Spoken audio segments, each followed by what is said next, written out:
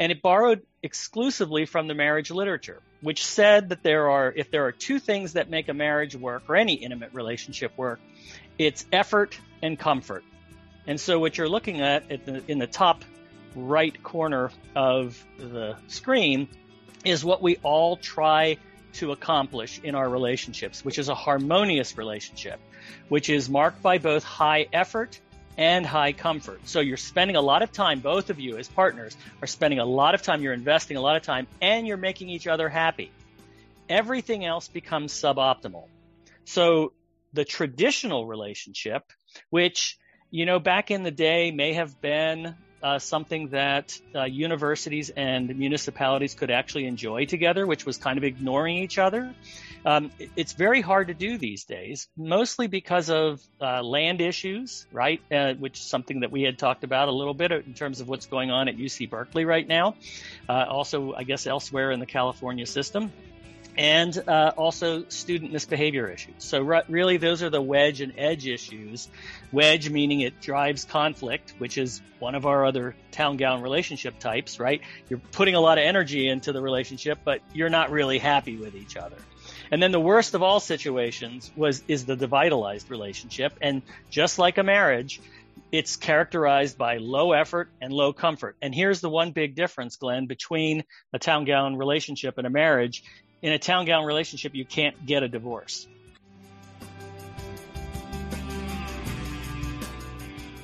Hello, and welcome to Student Affairs Now. I'm your host, Dr. Glenn DeGuzman. In today's episode, we are exploring town-gown relationships.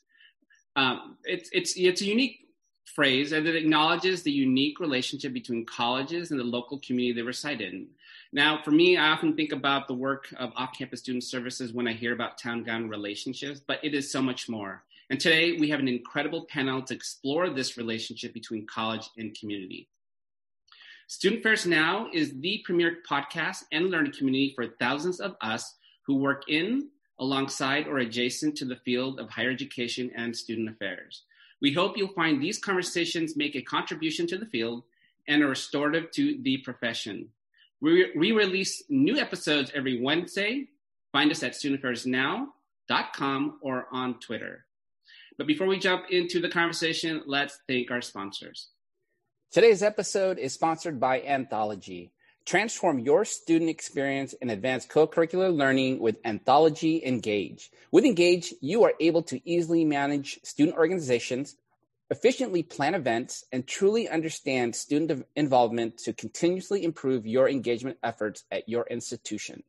Learn more by visiting anthology.com/engage.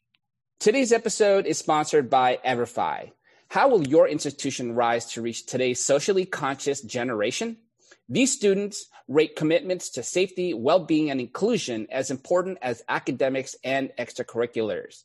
It's time to reimagine the work of student affairs as an investment, not an expense. For over 20 years, Everfi has been the trusted partner for over 1,500 colleges and universities. With 9 efficacy studies behind our courses, you will have confidence that you're using the standard of care for student safety and well-being with the results to prove it. Transform the future of your institution and the community you serve. Learn more at everfi.com/student affairs now. As I mentioned, I'm your host, Glenn DeGuzman. I'm the Associate Dean of Students and Director of Residential Life at the University of California, Berkeley. I use the he series as my pronouns. And I'm hosting this conversation today from my home in Livermore, California, which is the ancestral home of the Ohlone peoples. Now let's meet our panelists. I'm going to go ahead and start and ask Sue Webster to introduce and tell us about yourself, Sue. Hello, Glenn. Thank you so much for inviting me to be a part of the podcast. My name is Suchitra Webster, and I do go by Sue as well. I use she, her pronouns, and I am the community liaison at Michigan State University. And that position sits between the Division of Student Affairs and Services and the Office of Government Relations at MSU, which is a large Research One Big Ten institution for those who may not be acquainted. So I am here in the East Lansing community, and I would like to just read a brief land acknowledgement. So we collectively acknowledge here that Michigan State University occupies the ancestral, traditional, and contemporary lands of the Anishinaabeg, the Three Fires Confederacy of Ojibwe, Odawa, and Potawatomi peoples. And the university resides specifically in land that was ceded in the 1819 Treaty of Saginaw. Thank you. Thank you, Sue. Let's go to Ruben. Thanks, Glenn. Ruben Lizardo, Director of Local Government and Community Relations at UC Berkeley. We're situated in the Chancellor's office, and I work very closely, as many of you, as our colleagues do, with all the different campus entities. While we report to the Chancellor, we see our mission of local government and community relations partnership building as really in service to the mission, the public education mission of UC Berkeley. So that means students can call on us as well, or faculty and staff, et cetera. And I'm coming to you today from a place in Mexico called San Miguel de Allende. And there's a number of indigenous populations here that have been the ones who civilize our community here. And I'll just read a few of the names. So it's a number of bandas. All of them may be associated with the Yaquis, the Huichols, and some people, when there was at one point a kind of conglomeration of all of them, some of you may know that people use the word Mexicas, and that is not really an indigenous group from any one place. It's sort of almost like the Roman Empire. The Mexicas basically controlled all of what's now Mexico. So I only was able to acknowledge one or two because in San Miguel de Allende, like in Oaxaca, there are many indigenous cultures that are here and still here, and I'm grateful to them. Thank you, Ruben. And let's go to Steve. Okay, well, thanks, Glenn, for having me here, and I'm honored to be on this panel. I'm Steve Gavazzi. I am a professor of human development and family science in the College of Education and Human Ecology at The Ohio State University, and I use the he series as my pronouns. I've been at Ohio State for the past 30 years, and I'm primarily known for my research on families with adolescents. However, I've also served as the dean and director of the Ohio State Mansfield Regional Campus for 6.5 years. So I've also developed a portfolio of scholarship on campus community relationships that has included 3 books now, the first of which is The Optimal Town-Gown Marriage, which was published in 2016, and then Land Grant Universities for the Future, published in 2018, and now the soon-to-be-released book, What's Public About Public Higher Ed, the latter 2 books both coming from Johns Hopkins University Press. My latest work examines the relationships between land-grant universities and Native American tribes, with important attention paid to the fact that tribal territories were seized and sold in service to the founding of these public institutions of higher learning.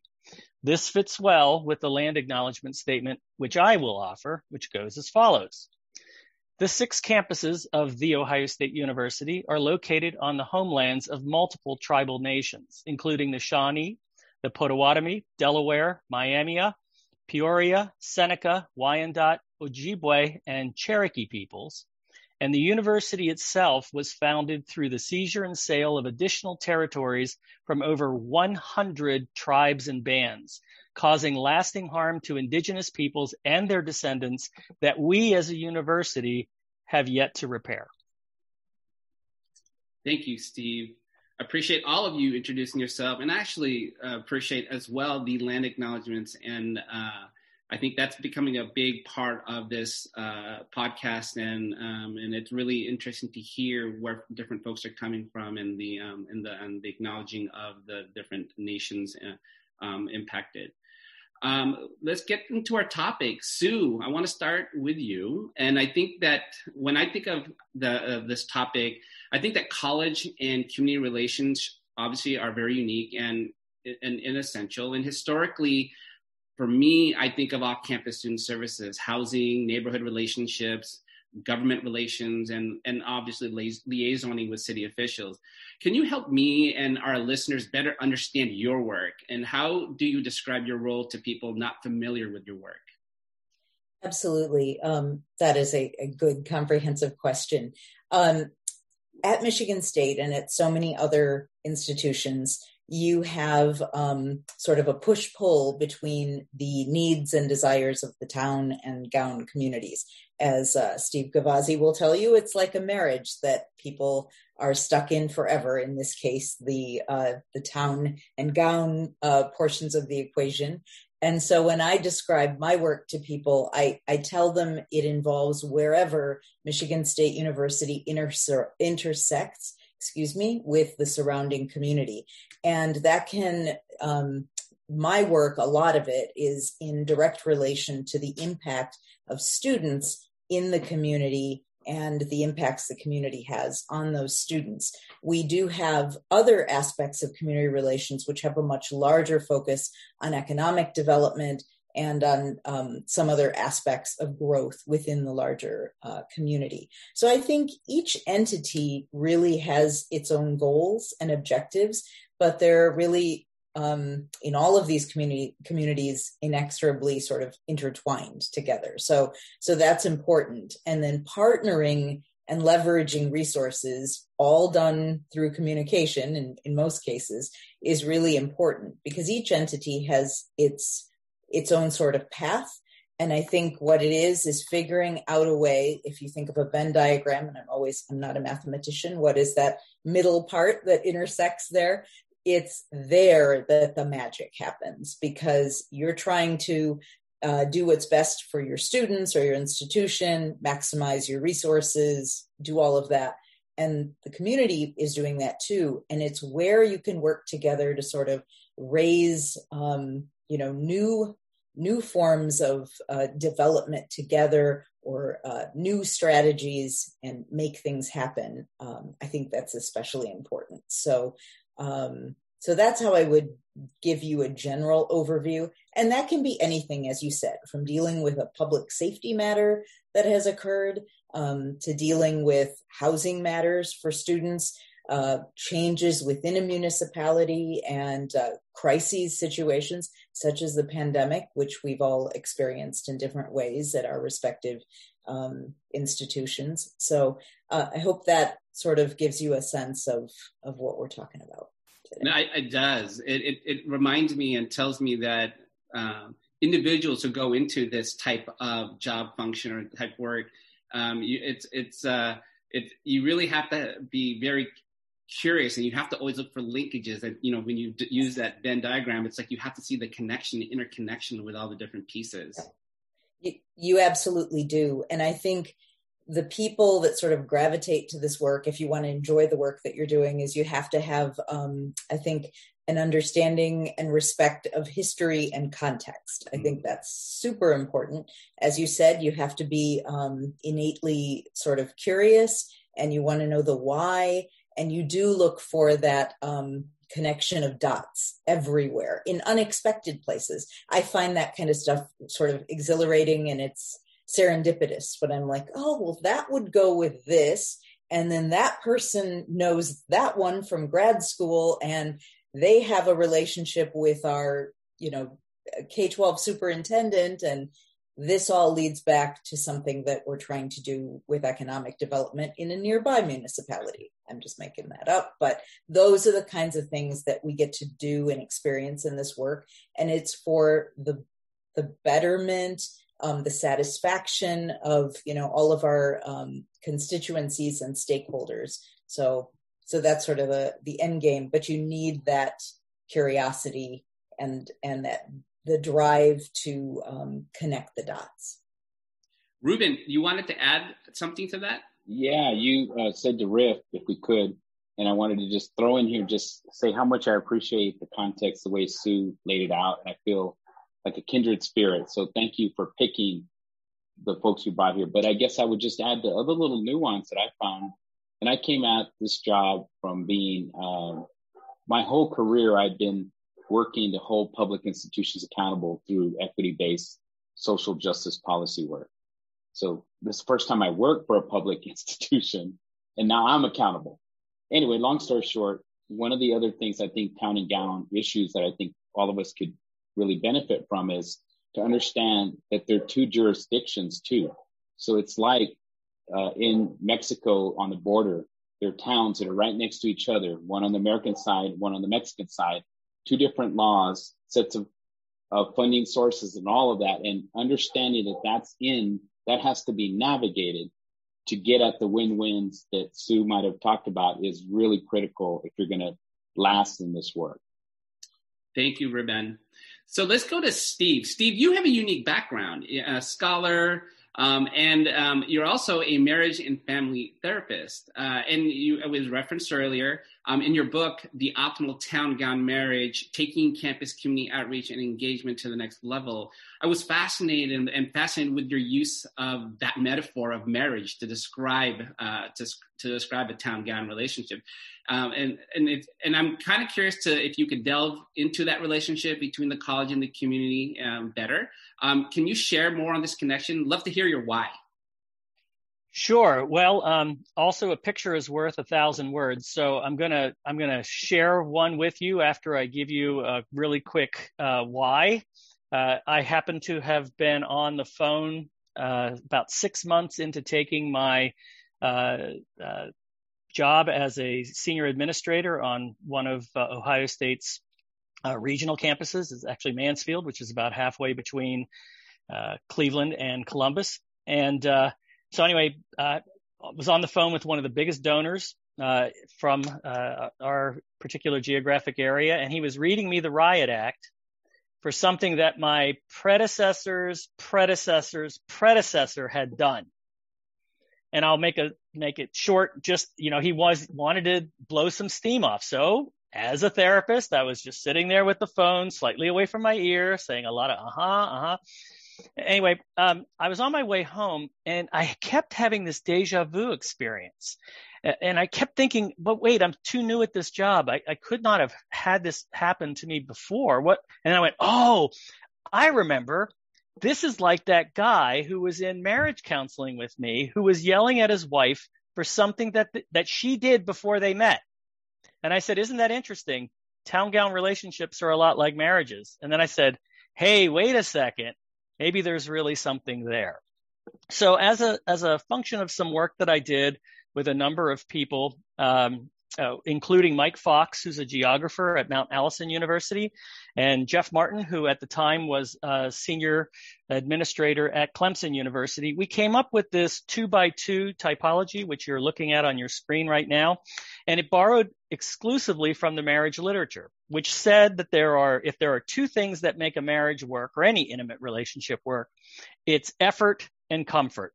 And so what you're looking at in the top right corner of the screen is what we all try to accomplish in our relationships, which is a harmonious relationship, which is marked by both high effort and high comfort. So you're spending a lot of time, both of you as partners are spending a lot of time, you're investing a lot of time, and you're making each other happy. Everything else becomes suboptimal. So the traditional relationship, which, back in the day may have been something that universities and municipalities could actually enjoy together, which was kind of ignoring each other. It's very hard to do these days, mostly because of land issues, right? Which is something that we had talked about a little bit in terms of what's going on at UC Berkeley right now. Also, I guess elsewhere in the California system. And also student misbehavior issues. So really, those are the wedge and edge issues. Wedge meaning it drives conflict, which is one of our other town gown relationship types, right? You're putting a lot of energy into the relationship, but you're not really happy with each other. And then the worst of all situations is the devitalized relationship. And just like a marriage, it's characterized by low effort and low comfort. And here's the one big difference, Glenn, between a town gown relationship and a marriage. In a town gown relationship, you can't get a divorce. That is phenomenal. For those who are listening on our audio podcast and are not watching the visuals, we are going to be putting that slide in our website, studentaffairsnow.com. And Steve did a phenomenal job just describing those four areas. So thank you for sharing that. So obviously the art of maintaining those relationships, for the sake of the previous response, the marriage between folks, it's crucial for the town-gown relationship. Ruben, can you speak to the type of challenges that emerge in your work that create rocky relationships between city and campus? I would say the context was set by Sue and Steve, so that's important to think about. And I would say that really, I think a lot of times we sit in the middle between, say, students, faculty, staff. Because, if you talk to someone on campus, they come at you and they're mad that the city didn't do this or didn't do that, et cetera. And then we have neighbors who are upset about, why don't you do this? Why don't you just find the students? Why don't you expel them because they did X, Y, Z and caused me this trouble? And they kind of forget about the constitutional rights that everybody has, even in Berkeley. They stand up for other people, but they forget, one of our neighbors didn't want our students, and Glenn knows as well, to walk on all the streets when they were leaving the Golden Bear orientation. He wanted them to walk on one street so it would limit their noise. And I'm like, well, there is a document called the Constitution of the United States that all of our students have a right to walk on any street.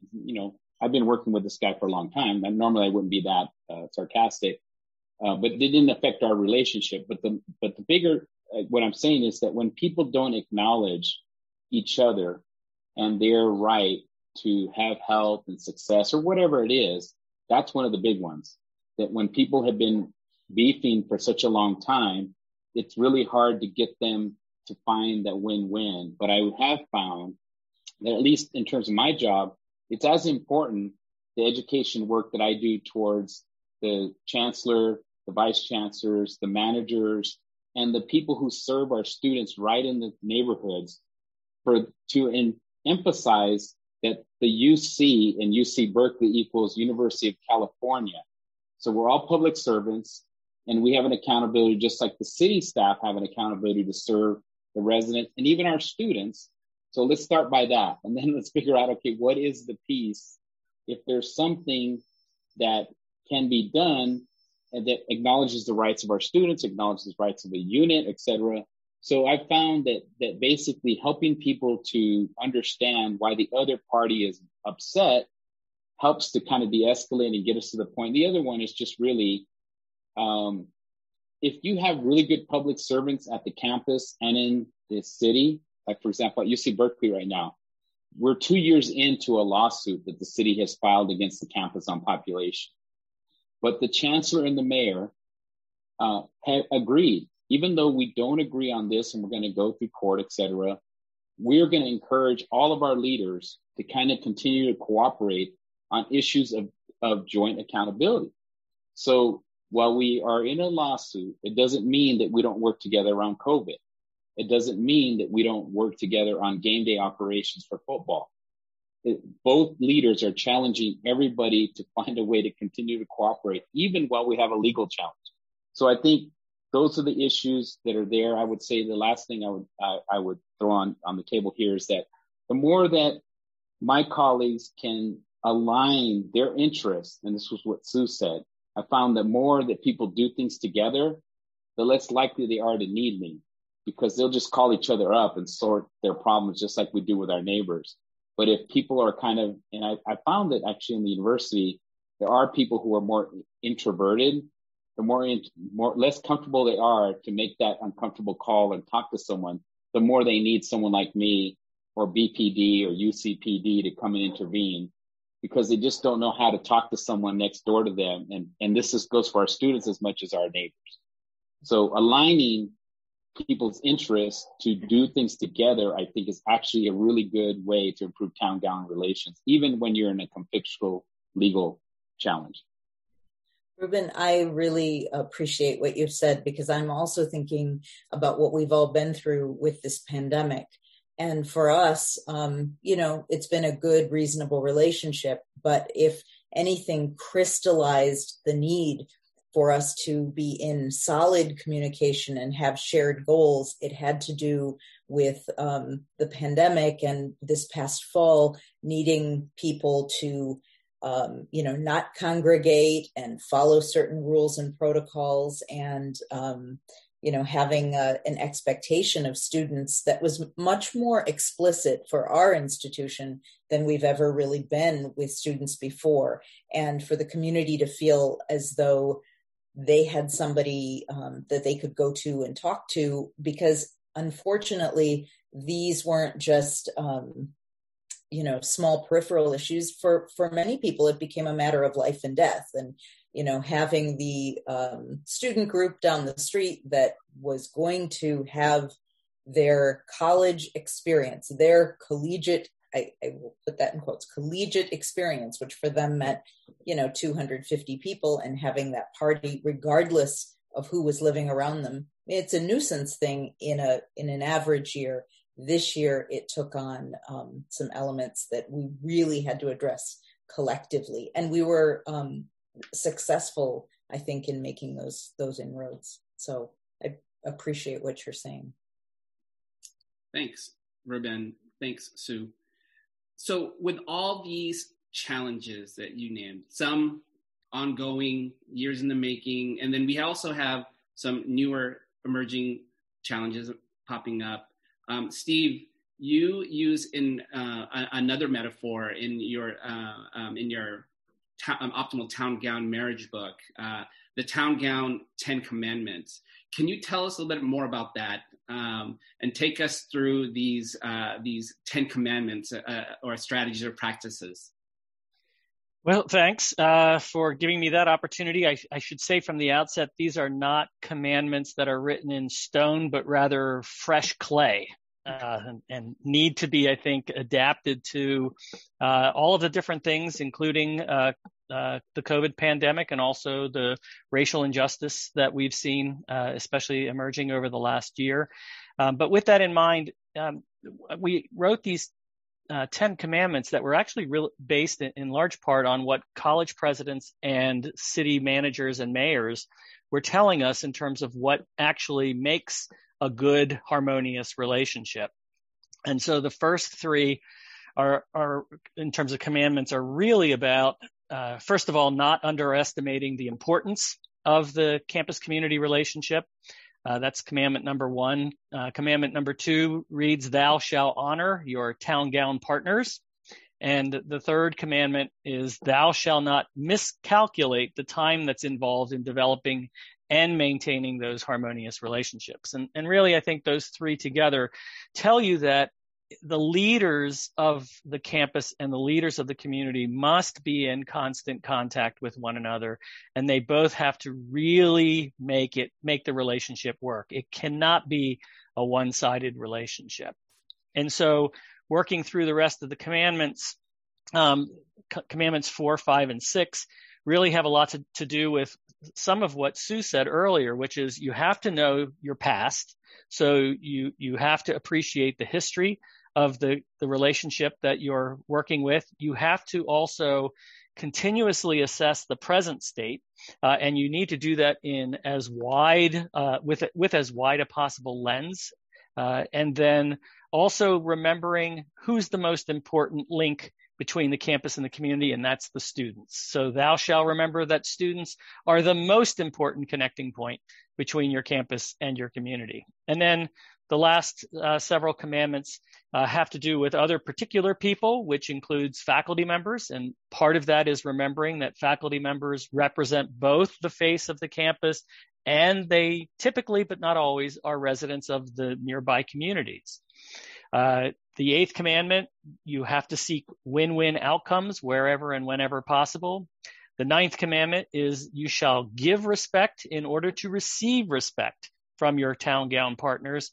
And then the 10th one is really a commandment for posterity's sake, which is thou shalt leave the town gown relationship in better shape than you started it, just like the Boy Scouts. Thank you. Sue, commandment 5 intrigues me, and it speaks to gathering data in a systematic way. to use a metaphor of my own, I kind of was thinking about like marriage counseling, right? This past year, lots of issues emerged, 2020 and even into 2021.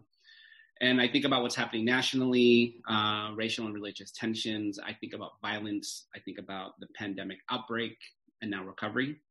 And it's had major impacts on local economies and how our campuses respond to impacted students.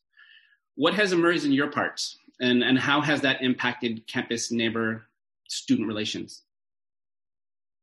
So certainly the pandemic and the example I gave just a few minutes ago is certainly relevant and salient, but there are certainly other emerging things and themes that we're seeing. And one of them, I'll give you some specific examples. We're going to have a lot of people returning to campus with some sense of normalcy this fall. So you think about an entering freshman class for us, which could potentially be 8,500 to 9,000 students.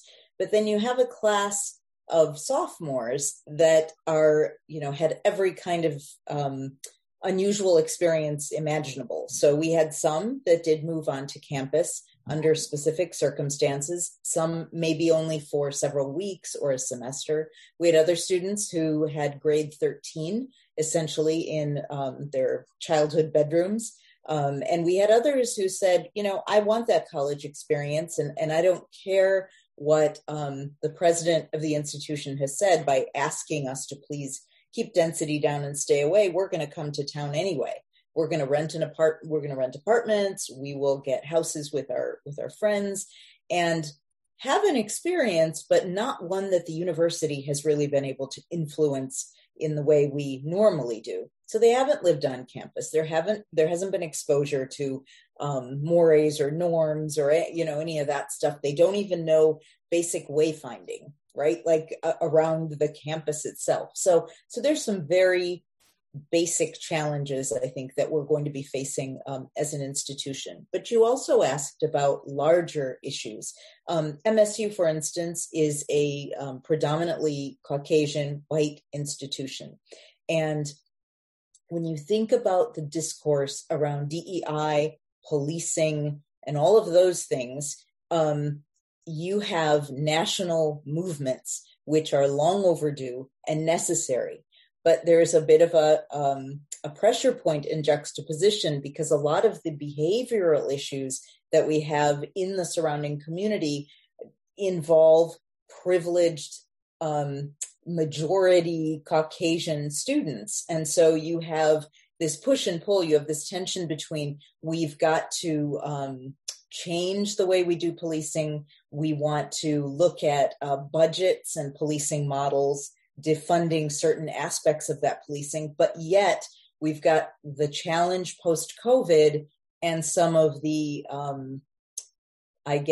historical issues that we've had and have not resolved, and we still have to contend with those. So I see some problems around some of that. I also think that there is definitely a proliferation of weapons, which we're seeing. Michigan doesn't allow the current rules don't allow you to bring weapons onto public campus property. And so we do know that there are always those in legislatures that are looking to, make changes around that and many other topics. You need only go to your, favorite news source and see what's going on in state legislatures nationwide. And that certainly has an impact. And then I would say, we're talking about things like civil discourse, safe discourse. We're talking about, on our college campuses and like so many others, community building and then creating communities of practice and all of that. And I think one of the intriguing challenges for us is how do we expand that discourse into the surrounding community? So there's a desire there too. And sometimes they look to the institution like they should know what they're doing. They can help us. So I see that as not easy, but another opportunity for us to engage with the non-academic community or the non-university community, and have new dialogue there as well. Thank you for sharing that. A lot of the things that you mentioned, I can resonate with in my home institution. So, I can see how things just, it happens in different locations, different places. Obviously, it's different. There's nuance, there's context, but I can definitely resonate and relate. Ruben, you have been at this work for a long time, and you have served as a liaison between our campus at UC Berkeley with the city of Berkeley, Albany, Richmond, and a lot of other cities in the East Bay. Commandment 3 speaks to this harmonious relationship, and that takes time. What advice would you give those who are inheriting sort of like a rocky relationship, right? The rough times, maybe because of historical situations or more current economic downturn or the pandemic? Well, first one, don't take it personally, and also acknowledge that everybody, whether it's the campus leader, student, or the neighbor, their reality is their reality, and sort of work with them on it, and then looking for ways that the university's institution, its own public mission, has an accountability to say its neighbor to some of that. So finding the way, and Glenn, I think you'll find this familiar. One of the things, and I want to lay out a few concrete things that go to a couple of the other commandments, which is leave things better than they are. Some of the things that we've been able to harness as tools were put in place by predecessors from me. And so, for example, there's a thing called the Student Neighbor Advisory Council that a chancellor established many years ago when the town gown issues on the south side were really bad. They brought together all the neighbors, the city, the campus leaders, people like Glenn, and they put them in a room together and they said, okay, this is the issue. What are the ways to solve it? And those people came up with different projects and programs. And that so-called Student Neighbor Relations Advisory Committee by the chancellor empowered the people. It still meets every year, but what actually then came out of it, the solutions, the programs, the partnerships, those are the ones me and my colleague get behind to try to make sustainable. When we have these meetings, it's not a conflict anymore. It's kind of a report out. Oh, we did this, we did that, happy neighbor meeting, etc. There are a couple other things that came under my watch, not that I drove them, but I want to say, and this is to credit my chancellor, before the current chancellor, Chancellor Carol Chris, who'd been at Smith College, before she came as chancellor, the previous chancellors would meet with the mayor at the football game that they were invited to, or maybe once a year, or when there was a problem. Chancellor Chris said, I want to meet with the mayor every month for breakfast. So that gave me work to do. We thought it was too ambitious because, if your chancellor's going to meet with the mayor, all the prep work that's involved to get it done is a lot of work. Initially, it was every month. Now it's every couple months.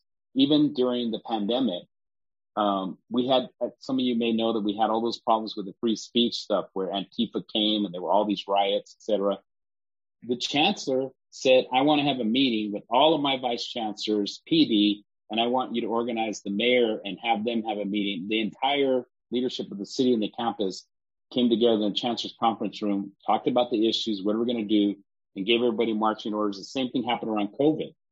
So taking advantage of the willingness of your top leader to be in a partnership is really something you can make more regular, more sustainable, and not make it every now and then.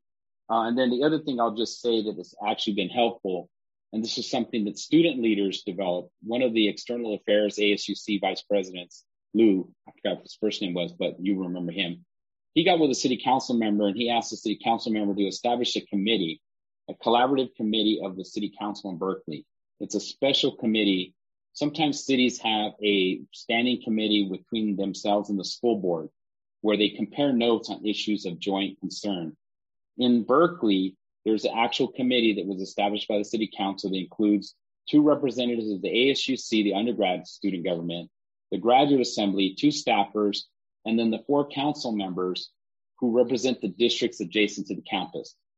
That committee is kind of important. It doesn't make decisions for any of the partners, but it's the place where on a regular basis, people bring the issues to talk about. And then if solutions emerge, it's on the players to make them happen.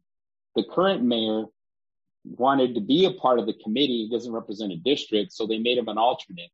So he's at these meetings. I guess what I'm saying is any tool that you can have and make systematic becomes the actual vehicle for managing these issues. The last thing I'll say, which I'm hoping that we're going to sustain, at the last time that the city sued the university around their long-range development plan, one of the cool things that the chancellor and the mayor then agreed to, besides the payments, we paid the city about $2.2 million a year. They also created a thing called the Chancellor's Community Partnership Fund. It's gotten up to $300,000 now. They're basically catalytic grants that are given to campus and community entities that want to improve the Berkeley community. That's fomented a couple hundred partnerships. So that kind of thing, anything that could be systematically put into the DNA of the town-gown relationship is going to make everything better when you have a problem. That's all I'd say. Ruben, I really liked what you said about systems and processes, which are you create and then it becomes routine. It's part of what's normal.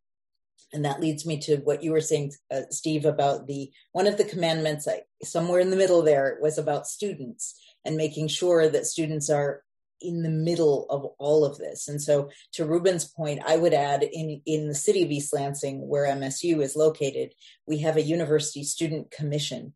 And it's just like any board or commission in a city, but it's comprised entirely of students.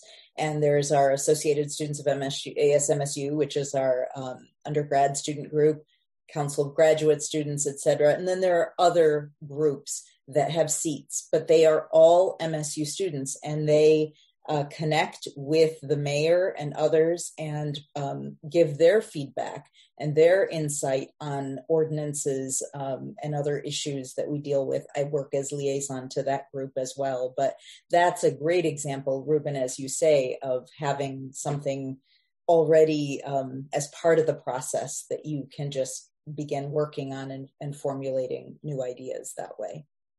So, thank you. You know, this podcast is called Student First Now, and I would like for each one of you to answer this question. And it's really, if you could summarize what you're thinking about, what you're pondering as we enter 2021. What are you questioning, or what is even troubling you now? And if I can have Steve, if you can kick us off with this final question. Sure. Well, I think that we've covered to some extent the disturbance in the force that's been caused by the pandemic related to COVID.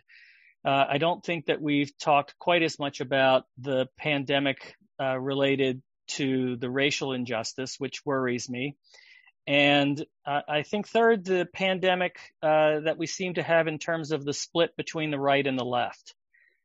Is the third thing that really concerns me at this point in time.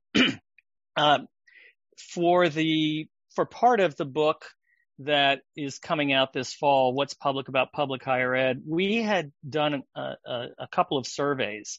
The first survey that we did, which is predominantly the focus of this book, is looking at the largest most populous states. So that includes California, Texas, New York, and Florida. And we also added Ohio and West Virginia because that's where Gordon Gee and I have our respective institutions.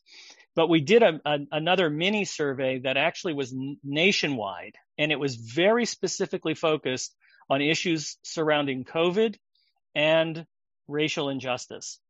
And we asked all of the respondents to tell us about their political affiliations, first in terms of whether they considered themselves to be Republicans, Democrats, or independents or something else, but then also where on the scale of from very liberal to middle of the road to very conservative did they find themselves. So we asked them then some very specific questions about how well public universities were reacting to COVID-19, as well as how well they were reacting to racial injustice issues. And what we found was that there were just as many Democrats and Republicans that thought that universities were doing a great job, and just as many Republicans and Democrats and independents who thought that universities were doing a lousy job on both of those issues. So there was really no big split. There were some slight differences there. But the most important part that I got out of the survey was the vast middle. And it was approximately 35 to 40% of all Republicans, Democrats, and independents were not sure whether universities were a net positive or a net negative with regards to COVID and racial injustice. And so to me, that message really has to be seen in the light of we have a lot of work to do in creating narratives around what we are doing to contribute to the public good with regards to both of those major issues. And the good news is, if we get that narrative right, we have just as much of a possibility of impacting Democrats, independents, and Republicans alike. So those are the kinds of things that I'm thinking about right now. Steve, what's the name of the book again? What's Public About Public Higher Ed? And you can pre-order that book. We'll have that information on our website. Let's go to you, Ruben. I'd say, I tend to get in the weeds. I'm very very committed to the public good, but I also come at it saying, okay, having been around here for a while and having been a person who's trying to make public institutions accountable, I've kind of learned, you can get a city council, you can get a legislature, you can get somebody to pass a law that says you shall do this, but if that law doesn't have money behind it and actually the actual implementing kind of language, it was just something that made you feel good and made that person feel good that they served you. And so I really always try to help whoever I'm working with at the end of the day say, what are we trying to achieve? Whatever way you want to describe it, whatever ideology you're using, what is it that we want? And what's the right thing for us as a public institution? So I think the dilemma that I find sometimes and I worry about is that people, and it's natural, when I was a student, I was that person that the chancellor hated to see coming. And it's karmic to me, karmic comedy that I work in the chancellor's office now. But our students are so committed and so passionate. They don't want solutions that are going to take 10 years. They want them tomorrow. And then they take each other on in really strong ways. So I think I'm hoping that in the next year or so, we can transition from the country from where we were polemically motivated by the guy who ran the White House, and that we can start to really sort of build partnership with people around what we want. I'll give you an example of one of the things that worries me. Facts are not necessarily counting anymore. For example, we're going to do a project at Historic People's Park, and the chancellor, the mayor behind it, the Chronicle supported it. And basically what's going to happen is we're still going to have a park. We're going to build student housing, and the university, for the first time that I've heard of anywhere, is partnering with a nonprofit housing developer who's going to build 75 to 125 units of affordable housing and permanent supportive housing that will serve the formerly homeless. Our students want the university to do more about homelessness, but they don't see that as a solution. They agree with others who think, well, the thing to do is allow people to camp in People's Park indefinitely, and that equals the solution to homelessness. So I don't think the students are wrong for wanting to stand up for the homeless or the unhoused, but we don't meet in the middle around actually, okay, so then what is the solution? And I think the culture that was created, and I think it's unwinding and changing around the country, has gotten people to where they just aren't willing to hear from each other about what could be a solution that we can all get behind. So that worries me, but I have complete faith. And even when the students are challenging me, it's, we want them to come out of UC Berkeley ready to stand up for social justice. So it could be tough, but we have to just keep pushing forward and finding those solutions. So even though I worry about it, mostly because I want students to succeed and feel that they've made a difference and also graduate, get their degrees. That's the reason, but not because I think there's anything wrong with what they're doing. I just think less ideology and more actual, specifically, what do we want to see for everybody would, I think, make the world better. Thank you so much, Ruben. As you're speaking, I kept thinking about work. So thank you for that too. Sue, why don't you close us out? Thank you. I would just say that listening to what Steve and Ruben have said too, democracy and, discourse and having it don't belong to one particular end of the ideological spectrum. And I think as institutions of higher education, we've got to make it safe and responsible, and the duty of individuals to speak factually and have really strong discourse around the exchange of ideas.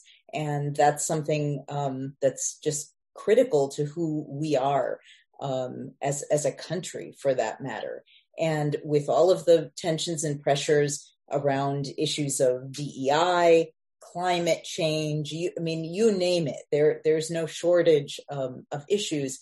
Everyone needs to be engaged in this process. And these, phantoms of I'm conservative, I'm liberal, we're getting away from the public good because that doesn't belong to just one entity. So I want to say that, and I think that is at the crux and at the heart of the work that we're all going to have to do as, beholden to student affairs and what we do in higher education and community work. Thank you. And with that, we are out of time. I want to thank Sue Webster, Ruben Lizardo, Steve Gavazzi for being my guest today. I want to also thank production assistant Nat Ambrosi, who does all the behind-the-scenes dirty work to get these episodes prepared and aired. To our audience and listeners, thanks for joining us. You can receive reminders about this and other episodes by subscribing to the Student Affairs Now newsletter or browse our archives at studentaffairsnow.com. One of the awesome features about our website is that our episodes are transcribed and are a great place to just do research and cite and build literature. Thanks to our sponsors today, Anthology and Everfi. Please subscribe to the podcast, invite others to subscribe, share us on social, or leave a 5-star review. It really helps a conversation like this reach more folks and build a community so we can continue to make this free for all of you. Again, I'm Glenn DeGuzman. Hope you learned something new and go out and make it a good day. Take care, everyone.